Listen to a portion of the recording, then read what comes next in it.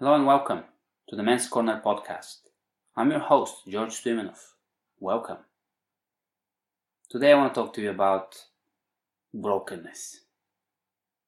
Now, if you're on a journey of becoming a better man, if you're on a journey of becoming a better person, a better version of yourself, if you're on a journey of healing, of redemption, if you're on a spiritual search, on a quest, you need to face this one deep and very traumatic truth. This is the fact that the world is broken. And most of us actually know that, and most of us are ready to admit that. But very often what we're not ready to admit so quickly is the fact that we are broken too. I mean, you can't escape being broken if you're born into a broken world. You haven't got any chance. This world is broken. Things are not the way they should be. We all know that.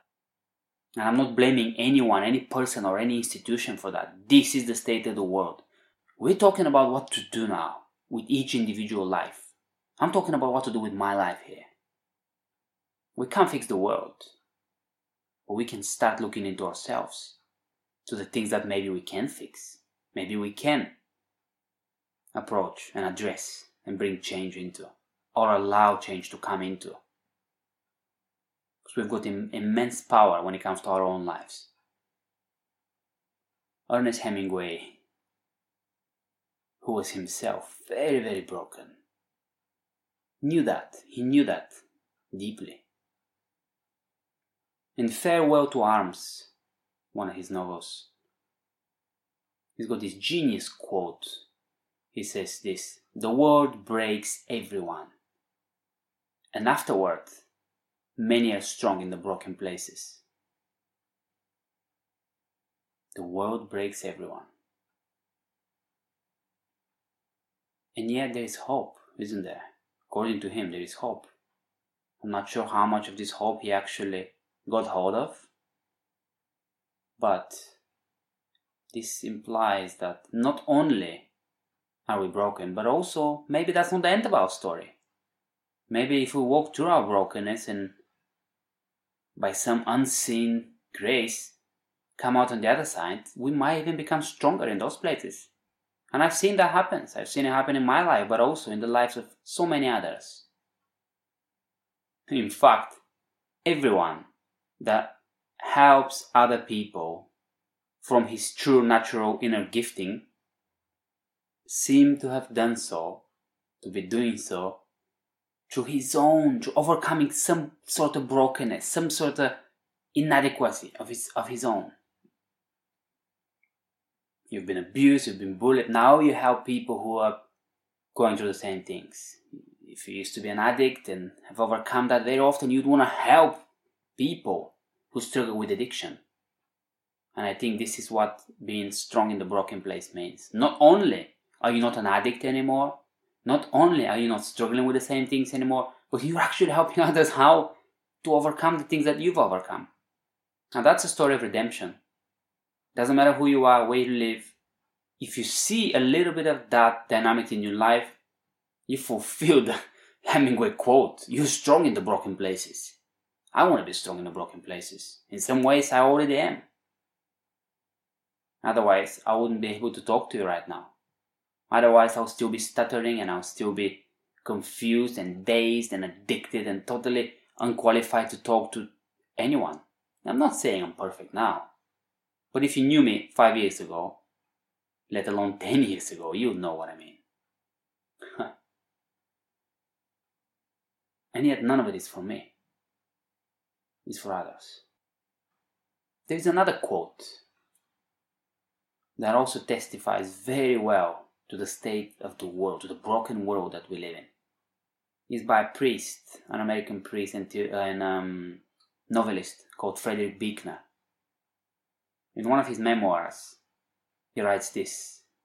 And I haven't got the quote here before me, but I've given talks on this quote and I've written on this quote.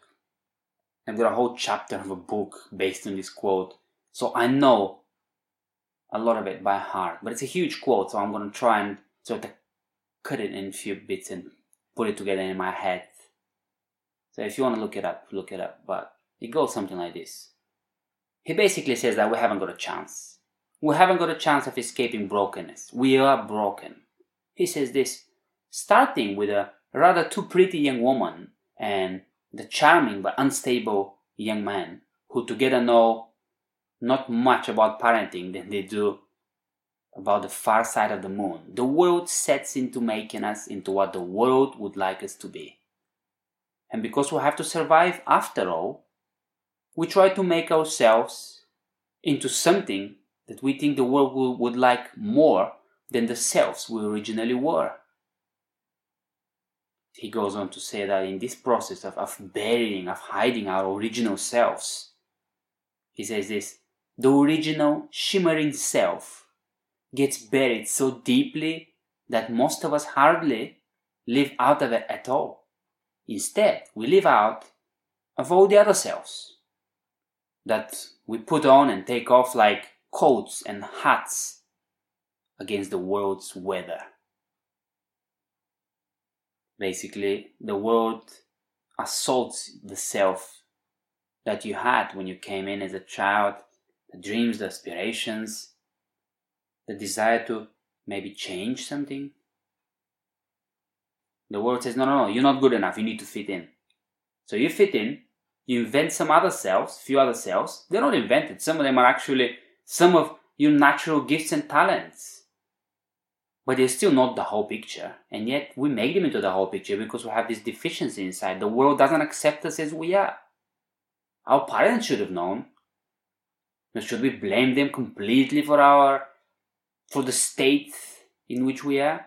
Well, chances are their inner selves, their hearts have been so fragmented and broken and assaulted by the world that they just were not able and even didn't have any desire to help us in this way because they didn't know any sort of change was possible. Most of them, they just wanted to survive in a physical, material way, protect, provide, and all that. However, there is an element of facing their failures and expressing all the emotions associated with that. And it takes years to actually get to all the emotions, but you can. I believe you can, and we can have another episode, or actually many episodes. There is so much we can talk about in this deeper journey. But today we just want to talk about the state of the world and what it does to us. We're born into a broken world. It doesn't matter what you really believe about how the world should be, and it really doesn't matter. Everyone knows that the world is not healthy. Something about it is not healthy. If you ask me, it's more like a battlefield than anything. I look around and see people who could have been this and that. And what do I see? I see buried gold. I see suppressed truth. I see a scream that has never been screamed. I see passion and fire in the eyes that is dimmed. Still there, but they don't know it. Sometimes I see that in the mirror too.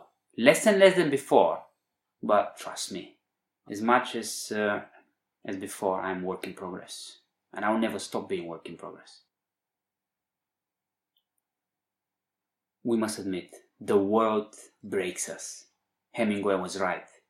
Friedrich Buechner was right. There's another quote by George Herbert. I don't remember which bit of writing that was, but somewhere he said, I cried when I was born, and every day shows why. That's genius, isn't it? That's amazing. When you look at your happiest day, your happiest memory, your happiest anything, you see something missing. You see that things could have been better. You see that things could have been more fulfilling. Something was missing, something was not right. Of course, because something inside of us is not right. We're not whole. We're divided even. But that's a subject for another discussion. Now, let's talk about the brokenness. The fact that we are broken, to start with. Even if you come from the happiest family, you're broken. I guarantee you that you are broken. You come from a good family, opportunities, positive energy all around you, and yet things get buried in the dark, things get lost. A bit of talent here, a bit of dreaming here, a bit of hoping here. It sort of dies when you grow up. We call this growing up, but it's like a slow death, really. According to the world, growing up is abandoning everything good about yourself behind and just trying to fit in. According to people who knew best, people who didn't abandon the deeper part of them, that shimmering self. That's not true. Just watch a film like A Dead Poets Society. In fact, we're soon going to be starting podcasts, hopefully this summer, if we have time, on films and books. And Dead Poets Society is one film that I'm definitely keen to do a podcast on because it's so impactful. According to someone like the poet Coleridge, he said this amazing thing. Genius, he says, is carrying the feelings of childhood into the powers of manhood. See, he doesn't talk about abandoning yourself and then trying to grow up. He actually says, no. You keep that, but now you become powerful. So you can actually work out of these dreams and work for these dreams and work out of this passion instead of just letting it sit in your body and slowly kill you because you divide it. It's bubbling up inside of you, but you spend so much energy suppressing it. So at the end, it just creates so much tension and part of you dies, or at least it feels like it's dead. Very interesting. What growing up really should be. Instead, we're taught to grow up in a different way. Because what our parents were, and their parents were. In fact, they were worse off than us, in most cases. So even the best family doesn't give you that environment in which to be fully yourself, because the world doesn't. You're broken, so am I. The world breaks us all. This is one fact that we need to come to terms with. If you want to grow as a man, if you want to grow as a person, you must face the fact that you're deeply broken, you're deeply divided. There are cracks running through your inner being. Your heart, which I call the inner being a heart, is deeply broken. It's shattered. Your deepest nature, that original shimmering self, as Buechner called it, is deeply buried. Very little of who you really are is actually seen, even physically. And if you think that the body doesn't manifest that brokenness, that's not correct. Of course it does. You see it running through families. Just like spiritual and mental illness run through families. Very often physical illness, but not only illness, deficiency in some way as well. We all, how to put it best, deformed. We all crushed. We're all darkened. We're all twisted. And what do we do with that? I was part of a men's group once. There was a man there who used to be a heroin addict, really hardcore. He pulled through and now he's helping people in prisons. He's helping people overcome heroin, which is incredible success. So when he spoke, we listened. And one time he said this: it's not what they did to us, but what they did to us did to us. It took me a while to get my head around this, but he was basically saying, it's not the trauma that happened to me to turn me into an addict. It's not even that. It's what I became as a result of that. So that I can make these wrong choices after that, from an identity.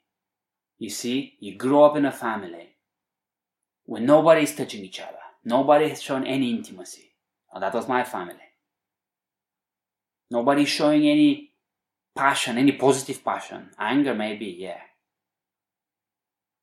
And then you shut down, you shrink, you turn inward.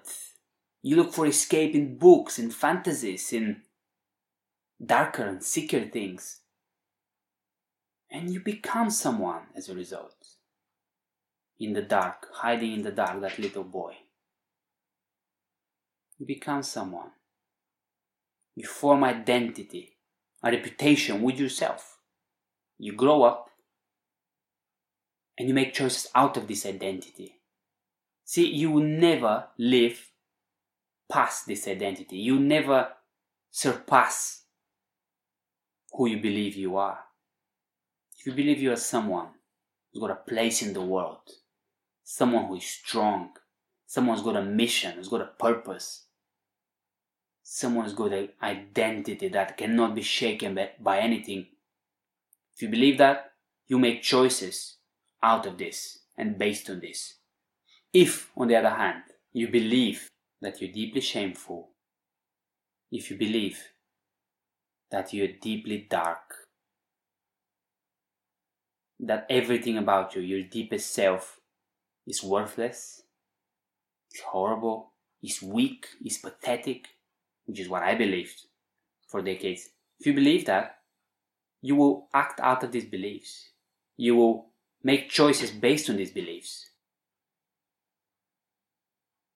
Just like you have people who come from a really impoverished backgrounds and you can give those people millions. Come back and see them after a year, they won't have anything. Not always. I'm generalizing here, but that's what I do. Looking at the bigger picture. Generalizing. Everything is sort of generalized here, and I hope you're okay with that. So it's not the brokenness that the world brings to us that is the most tragic thing. It's not that state of being shattered and divided within ourselves, but it's actually who we become as a result of that. When you can't live out of a full heart and full inner being where all of your potential is realized and your talents are flowing so you can develop them, when everything is shut down, who do you become?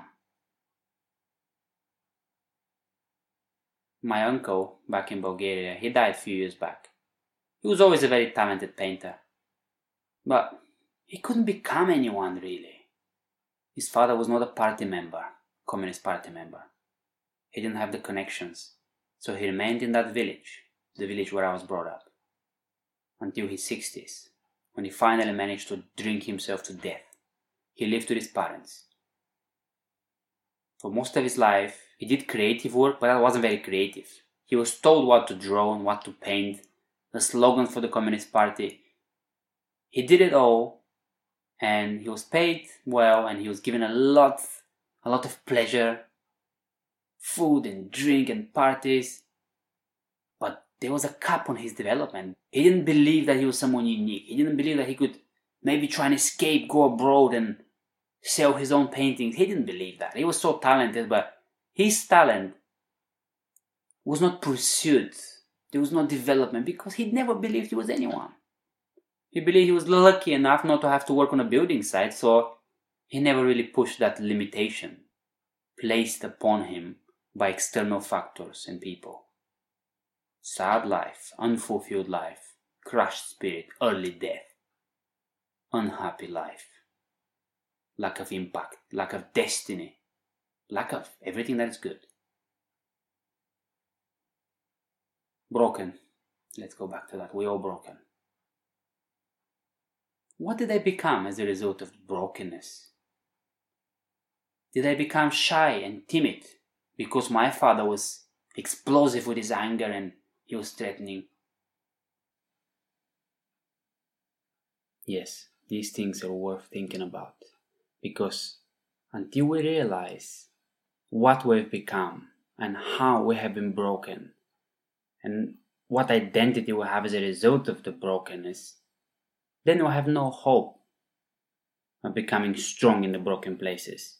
And unless we are strong in the broken places, we can't really help people from our true gifting, from our true real identity. If we want to become who we're meant to be, we must become strong in the broken places. And we can't do that unless you know what those places are. I'll leave you with that now. Strong in the broken places. What are those places? Speak to you soon. Bye.